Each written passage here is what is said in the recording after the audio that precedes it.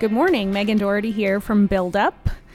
We just wrapped up the NAIOP annual forecast, and we've got a great panel to continue that discussion, so let's meet them. Kelly, can we start with you? Hi, my name's Kelly Whitman. I'm on the investment research team at PGIM Real Estate Investments. Hi, Ben Coffin with JLL. I work in Cambridge and life science markets in Greater Boston. I'm Kristen Blount from Colliers International, and I work in the downtown market advising tenants and landlords in leasing office space. This is Rick Schuark. I'm the Executive Managing Director with Newmark Knight Frank, and I'm part of the Industrial Practice Group. Hi, Rob Byrne, Managing Director with Cushman & Wakefield, and I focus on the suburban and inner suburban leasing market in Greater Boston. Now I'm actually going to turn the conversation over to Tamara Small, CEO of NAIOP Massachusetts, who was the moderator of the panel. Tamara? Thanks, Megan. So it was a great discussion today, and there were clearly a few themes that came out of the conversation. I think when we have this event, the NAIOP SIR annual forecast, we're always looking for that crystal ball about, what's going to happen in 2020, what are some trends we see. And one of the key themes we definitely heard today was it's all about talent. And that's affecting so many location decisions. So who wants to take the lead on that? Maybe Kristen, you can tell us a little bit about what you're seeing in the market. So I think from a real estate perspective, we're seeing tenants use space differently to react to the need to retain and attract talent. It used to be that space was really just a cost center. And the whole idea was, let's get as many bodies as we can in this space. Let's not put a lot of thought into what it means to create a productive work environment. But that's changed. Tenants are locating places, but also, more importantly, building their spaces out and expecting to have amenities within buildings that actually satisfy the needs of this incoming talent. And how are we seeing this in the suburban market? Well, I talked about it a little bit in my presentation, but the two categories pertaining to the talent war is both the hiring and the retention. Companies need to be able to have the access to the labor pool in order to hire. So they're not going to be able to hire someone who doesn't feel like they can get to where that company is located. Then they need the amenities, the culture, the curb appeal, everything that goes along with the real estate decision that Kristen touched on to retain the talent once they're able to hire. So they're equally important. I think as a broker, we're involved towards the front, and the first decision is where can we access the labor pools and how will they get to where we're considering relocating?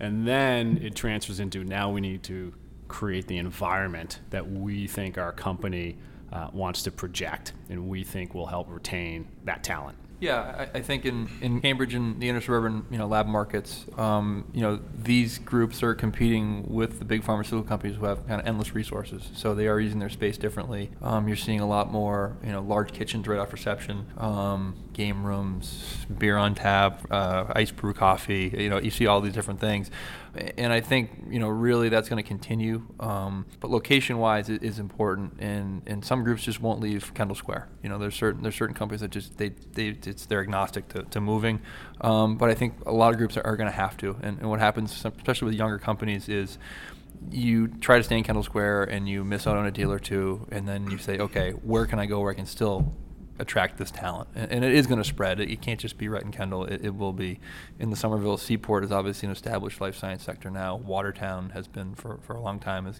growing quickly. So, but I think locationally, obviously Rob mentions that in the suburbs. And lastly, for office users in Kendall, it's a lot less sticky in Kendall Square, just because you can go to downtown, you can go to the inner suburbs, and there's a larger portfolio of it, whereas the lab is still very specialized in a smaller market. So I think there's more flight in office. I think another thing we heard about today was this concept of the peripheral powerhouses. So those neighborhoods outside of Boston and Cambridge. Ben had mentioned places like Alewife. We're seeing places like Alston, Somerville, Seaport. Who wants to talk a little bit about looking ahead into 2020? What do we see for some of these peripheral powerhouses in terms of uses and demand? So in my presentation, I talked about 4 elements that we feel like are needed in order for the peripheral market to become a peripheral powerhouse. One of them is access to a 24-hour residential community. So you don't want to be working someplace where you get out of your car or you get out and go to your car at night and there's a possibility that your safety is compromised. An existing amenity base, so the ability to get groceries, to pick up a bottle of wine on your way home, that type of thing. Community services like healthcare, fire, and police, which are sort of a given. But if you think about some of these peripheral markets, they're still lacking in healthcare options in places where somebody, if they trip and fall, can go get a stitch or, whatever it is. And then access to public transportation. And in 2020, we will see this play out in, at least from a Boston standpoint, in certain markets like Dorchester, the Beat and the Morrissey Boulevard corridor, the Beat and the Bay State Expo Center. That's right on the red line. There's a grocery store there. So you can see the elements of it. Maybe not an established residential community right there, but all the other sort of elements that we're seeing to make them peripheral powerhouses are existing in that place. Dorchester Avenue in Southie. Obviously, very vibrant residential community, lots of amenities. AEW and National Development's project there should take off in 2020, and we think that will be a winner. So those are, at least from our perspective, some of the key elements that we're seeing. I totally agree with Kristen on all those elements, and I think if you look at the actual developments of scale, so any sizable inner suburban development going on, in inner suburban to me is almost anything other than CBD, Seaport, and Cambridge. So it's Watertown, it's Dorchester, it's anything out of that true CBD core. All these projects basically have some level of mixed use component to them, every one. And there's not just a office building going up here or a lab building going up there. If there is, it's just one developer who's doing it in conjunction with other developers in that same block or neighborhood who are building. There is a residential project within a block, I guarantee you. There is a potential office or lab project within a block. The components are all there, even if it's not all under the same master plan. All right, Rick, you finally, you're so happy that industrial is finally cool. The time has come for industrial. Do you want to talk a little bit about where you're seeing the market heading, urban versus 128 versus 495? Sure. First of all, the answer is all over. Urban, again, we touched on it in the overview. The problem with the Boston urban industrial market is that a lot of the product is going away. So the next best thing is lower 128, getting out to 95. Because you have these companies that have been in Boston that own or lease. If their lease is running out, then their ownership might sell the building to redevelop it, or it's an owner-occupied building that owns it and they know it's not the highest and best use, so they want to sell, but yet they still need to operate and be as close to the city as possible. So the urban people want to be in Boston, they want to be in the urban market, but it's a matter of finding a good product, and B, if you find the good product, rents 5-10 years ago for a good industrial product in urban was probably $10-11. Now we're probably seeing low 20s, triple net. So not only is it a challenge to find the product in Boston, it's also, well, how am I going to pay afford the rent? So again, next best thing is down to lower 28, and then from there, lower 28, 128, the tenants are on lower 128 who were paying $5-6 a square foot 5 years ago and now paying $8-9 a square foot. So then from there, 128, now it's just getting pushed out to 495. And then as this grows and as the demand becomes more and more for bigger warehouse box real estate, high bay distribution, 495 no longer has the property or land to accommodate that. So from there, 495, the next best ring is Route 2, 190, 146, Worcester, Fall River, and New Bedford.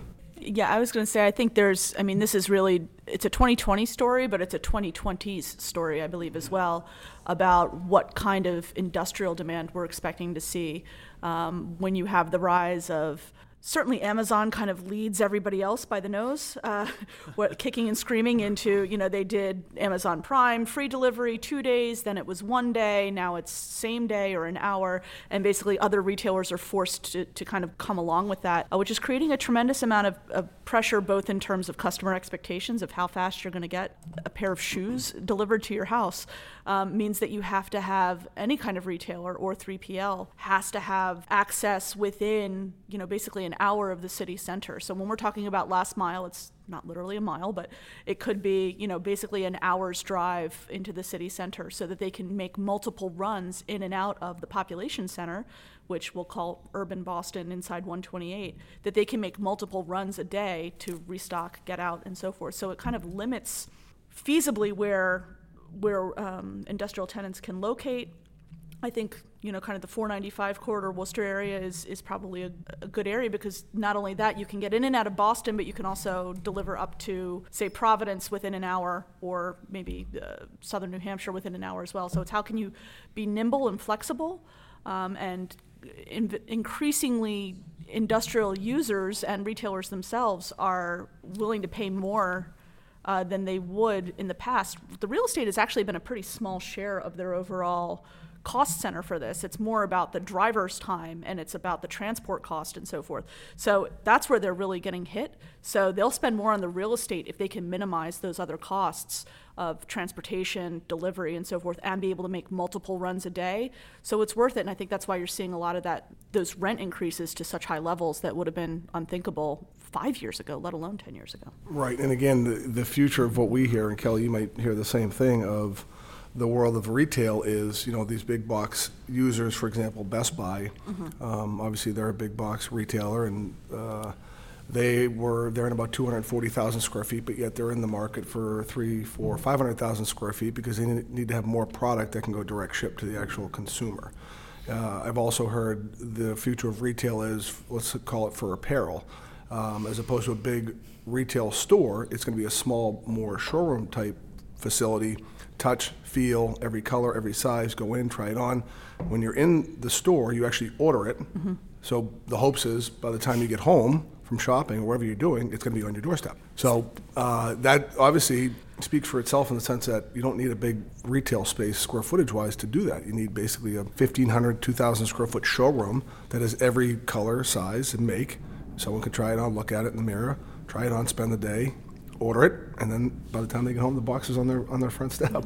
Yeah, no, I mean, that's definitely something we're seeing. I think retailers are frankly behind the curve by and large. I think what you're describing is the kind of bonobos model, which is one of those e-tailers or digitally native retailers that have opened up shops. And it's changing consumer expectations. Now you don't necessarily expect to go to the store and walk out with something the same day, but you expect to have it within a day. So you're more likely to feel better being able to go to a store. I can try it on. I know the size, color, fit. This is what I need. Great. And it can show up at my house in a day, as opposed to going to the store and, okay, well, they don't have my size, or they don't have it in this color. You're apt to be more disappointed. So it's about getting that instant gratification and quick delivery. So it's really changing the way retailers are thinking about how they operate their stores, how they operate their supply chains as well. So I think that's going to unfold certainly in the next year, but over the long run as well. Right, and I think even longer term, and Kelly, you're obviously the easiest person to go back and forth on this with, is we've also heard the expression return logistics, because right now, for example, my wife will order 3 pairs of shoes. I'll come in and pass out, and she goes, don't worry, 2 of them are going back. So it's a matter of, now it's the return logistics, because it's now you have to put them back someplace to warehouse that. So Can you buy that? Oh, yeah. By the way, I can't shop in stores with being 6'8", so I return a lot of stuff. I can't even go to a retailer. But listen, my wife finally realizes what I do after all these years, and I told her I'll never get upset when I see an Amazon box on the doorstep, because that means it's coming from a warehouse and it's coming from in this area. Keep it in the family. Changes the perspective. No, reverse logistics is a huge factor. In fact, I'm sure many people have had the experience where you go to send it back and they're like, never mind, just keep it, because it's actually more expensive to return it. So, or I understand your wife is sending back 3 of the 4 pairs. I intend to send back a lot of stuff that I perhaps don't end up doing. But you're seeing a lot of the retailers respond to that as well. Kohl's, I think, is accepting Amazon packages where you can return it to them instead of having to fill out the whole form and arrange it with the UPS driver. Family Dollar, I think, is accepting FedEx. It's a FedEx delivery point as well. So you're seeing these partnerships amongst retailers with trying to embrace the e-commerce and benefit from the foot traffic, because that's what really matters, is that halo effect of buying online, either going into the store and then buying online later is real. And then also the effect of buying online, taking it back into the store, you return something, but you pick up a few other things while you're there. So it really is all about omni-channel. And I think a lot of the existing supply chains for retailers aren't set up for that, but they're adapting because they recognize that's where the value is. So it's not either or, it's both and from the retail and industrial landscape for sure. Right, and I think that the big question is, well, what happens when the market slows and the economy slows? Well, yes, it's going to happen. It's not a matter of if, it's a matter of when. But I think the way we act as humans is we're not going to go back on the way we shop or expect to get our product or get it to the end user. I mean, I remember growing up, my mother used to go to Marshall's and order something on layaway. And I was like, what is layaway? It's like, well, you order from the store and it'll get to your house in 7 to 10 days. And that's when there was the big distribution center in the middle of the country, and it could just take its time. The market's going to slow, the economy's going to slow, but as humans, we're not going to go backwards and say, oh, we'll go back there. We want our product, or whatever it may be, whether it's paper towels or shoes or a shirt, and we want it as soon as possible. Sorry, just one point on that. I often say in meetings when we're talking about that industrial velocity and more so on the urban infill, which is where I think Rick and my world collide sometimes. I pick up my iPhone, and whether it's your iPhone or your Samsung, and you ask everybody at the table, if you think your phone is going to change, if you think your kids are going to be doing something different, if you think that technology is going to change, you might have an argument, but if that's where you're going from now on to purchase more and more, and your kids are only going to do it, why would there be an expectation for a major slowdown in the need for that logistics network and infill industrial, and whether you call it last mile or last touch, it's going to be there? I think the one thing to think about is the cost. Again, I'll get to how expensive it is, and Amazon's willing to eat a lot of that cost, whereas nobody else is doing, so nobody's profitable at doing it, right? This definitely comes into mind with online grocery. So I think the pressure is definitely there because consumer expectations are set for that. At some point, the costs of this, they're going to have to bear more of the costs somehow. Whether it's people don't want to pay a delivery fee, so does it get baked into the pricing and so forth. At the same time, they're under tremendous pricing pressure right now, particularly as Amazon is willing to do this at a loss, right? So what might happen when there's a slowdown is it kind of relieves that pressure on retailers more broadly and allows them to kind of rationalize what they're doing. Because what they're going to do is reduce their costs and find efficiencies, and they have been, but they've been playing catch. As soon as they figure it out 2-day and how to do that, digest those costs, Amazon goes to 1 day.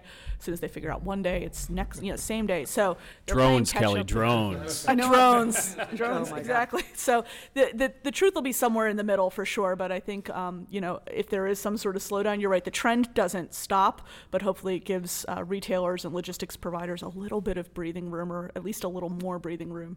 Megan Doherty here from Build Up. Now a quick word from our sponsors. For 25 years, Mogul Architects has been shaping exceptional spaces and creating environments for innovation and growth. Their designs come to life in millions of square feet of commercial real estate throughout Massachusetts and New England for a wide range of industries, including technology, life sciences, healthcare, industrial, multifamily, mixed use, hospitality, and custom residential. For more information, go to mogul.com. That's MAGUEL.com. Welcome back to The Big Dig, a podcast from Build Up and NAIOP. I know we're sort of going down a rabbit hole with some of this stuff, but I just have a quick question for you, Kelly, and maybe for Rick. And that is that the third largest tenant in Boston right now is actually Wayfair.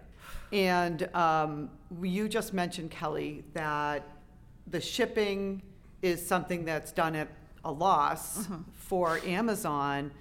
If Wayfair is shipping couches and dressers and things, large items, and the prices that are being charged, how does that model work? And what do you think that means in terms of their occupancy in Boston? This is actually could be a very big question, because a large part of Wayfair's business model is also based on China trade. So I wonder how cheap their furniture can be, given some of the trade pressures, and do they need to reassess their supply pipeline and supply chain rather? So the big issues there. Honestly, what I think is going to happen, and I wonder, and I don't know when this happens, WeWork and perhaps Wayfair, I'm not sure who their investors are, were basically subsidized by SoftBank. So we've got, Chinese venture capital and Japanese venture capital, helping to bear the cost of my new armchair, which is great, but probably not lasting. So at some point, when that mood change, because venture capital is a confidence game in a way, if that confidence abates for whatever reason, or there's a broader market correction, they'll pull in the reins, and that risk-off behavior will possibly cause some problems there. The business plan didn't add up. How does WeWork make money? Became a big question, and then the valuation started to dip as a result. And we've seen this also with other IPOs such as Uber or Lyft and so forth, where the hype and the valuation that was basically fueling a lot of this market share growth and unprofitable business, current operating practices, that tide goes out. Right now it hasn't. That's something we're watching very closely. I don't know who was talking about the venture capital and so forth that comes in. So that's been really subsidizing a lot of this. Yeah, I agree totally, and especially for tech. I mean, for life science, I mean, they're developing a product or a group of product or a platform, so it's a little more finite. But I totally agree with the tech companies. I can't get into the dollars and cents of the supply of the furniture, but I can tell you for their demand in this market, I know they're in roughly 100,000 square feet in Westboro. They have been in the market for the past 2 to 3 years, off and on, which might have something to do with the trade war, but they are, what we know or hear is that they're close to doing another 120,000 square feet in the market. So speaking of WeWork, there's been a lot of talk about co-working. Is WeWork the future for other co-working businesses, or are we going to see, how is it going to shift? And also, how has the entire WeWork and co-working movement affected tenant expectations? Kelly, you mentioned a little bit about this in your presentation. Yeah, I mean, we're seeing this. WeWork is sort of like Amazon in this case, where they were able to operate at a loss, but really drive tenant expectations for everybody else and customer expectations and so forth.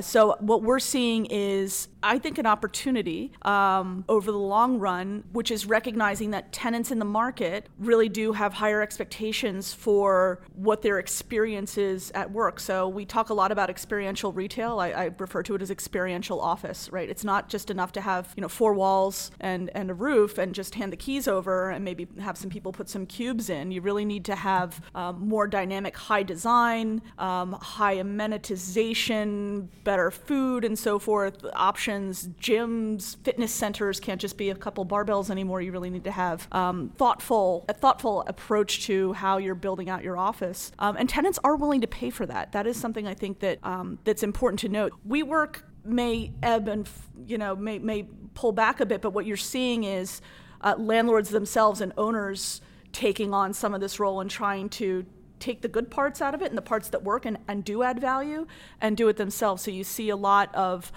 investment houses either partnering with companies such as Industrious that are doing this, but more aligned with landlords, or building their own branded models so that you have a specific experience when you go to lease from this landlord. You're getting a whole experience. So they're trying to incorporate that way to add value, which is going to be more about more than just location and asset. It's also going to be operator is going to be a key component in driving office value over the long run, I believe. So for those listeners who were not able to be at today's event, could all of you go around and give a 15-second overview of your presentation and what you predict for your market in the year 2020? 15 seconds. All right, we can do it. All right. Maybe we'll start. Kelly, you want to give a kind of a quick synopsis of, we'll give you a You minute. can edit it to 15 Yeah, seconds. I love this. This is the, oh boy.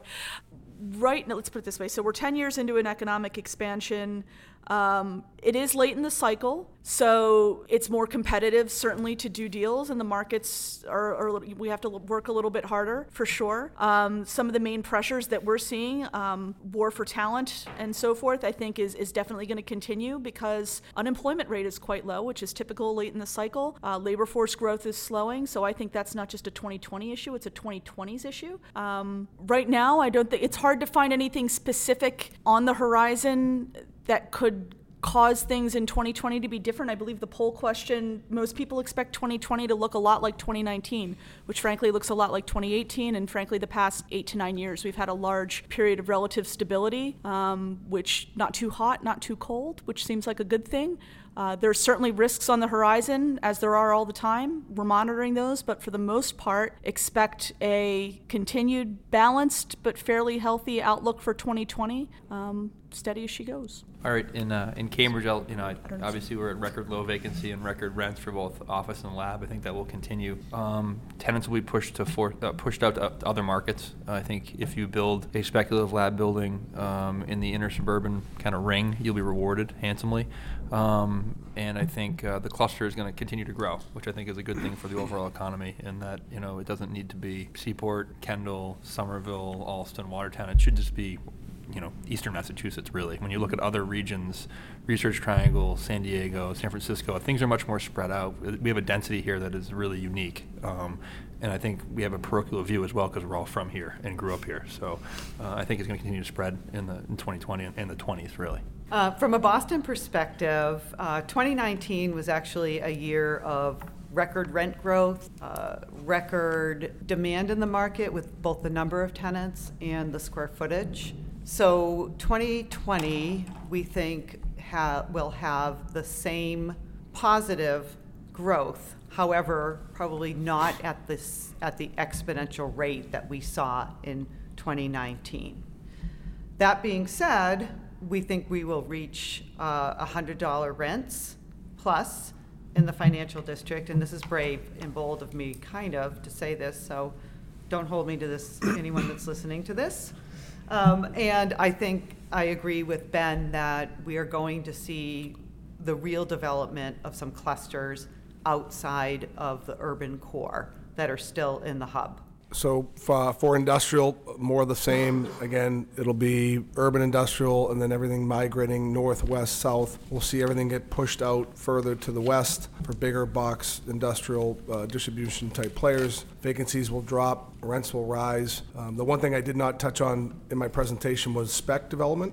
We had 2 successful projects in 2019 with Clarion and Campanelli in Bellingham, 427,000 square feet going on spec, and they're both leased. We had GFI build 300,000 square feet in Franklin, almost at the same time. That building is leased to Dade Paper. And then moving forward, we see, give or take, 5 or 6 new spec developments of total about 2.5 million square feet within the greater Boston market, which we haven't seen spec development like this ever since I've been since 2000.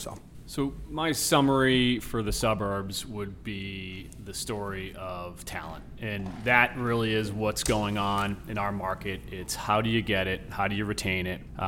We have experienced a fair amount of corporate consolidations, and we have been fighting the urban migration in the suburban market for some time. So because of those still to come, I can't expect significant net new absorption, I think, moving forward into 2020 and 2021. But the leasing demand is there, and especially for well-located assets with the right amenity base and the right connectivity, I think you can expect to see rent appreciation in those markets, in those assets that are checking the boxes for the modern occupier in the suburban market. All right. Well, thank you guys all very much for joining us on The Big Dig. And Kristen, I know you said you don't want to, necessarily be held to these predictions, but I think we'll transcribe all this and, look back at it next year. And I'm guessing you all will be correct. So thank you very much. Thank you.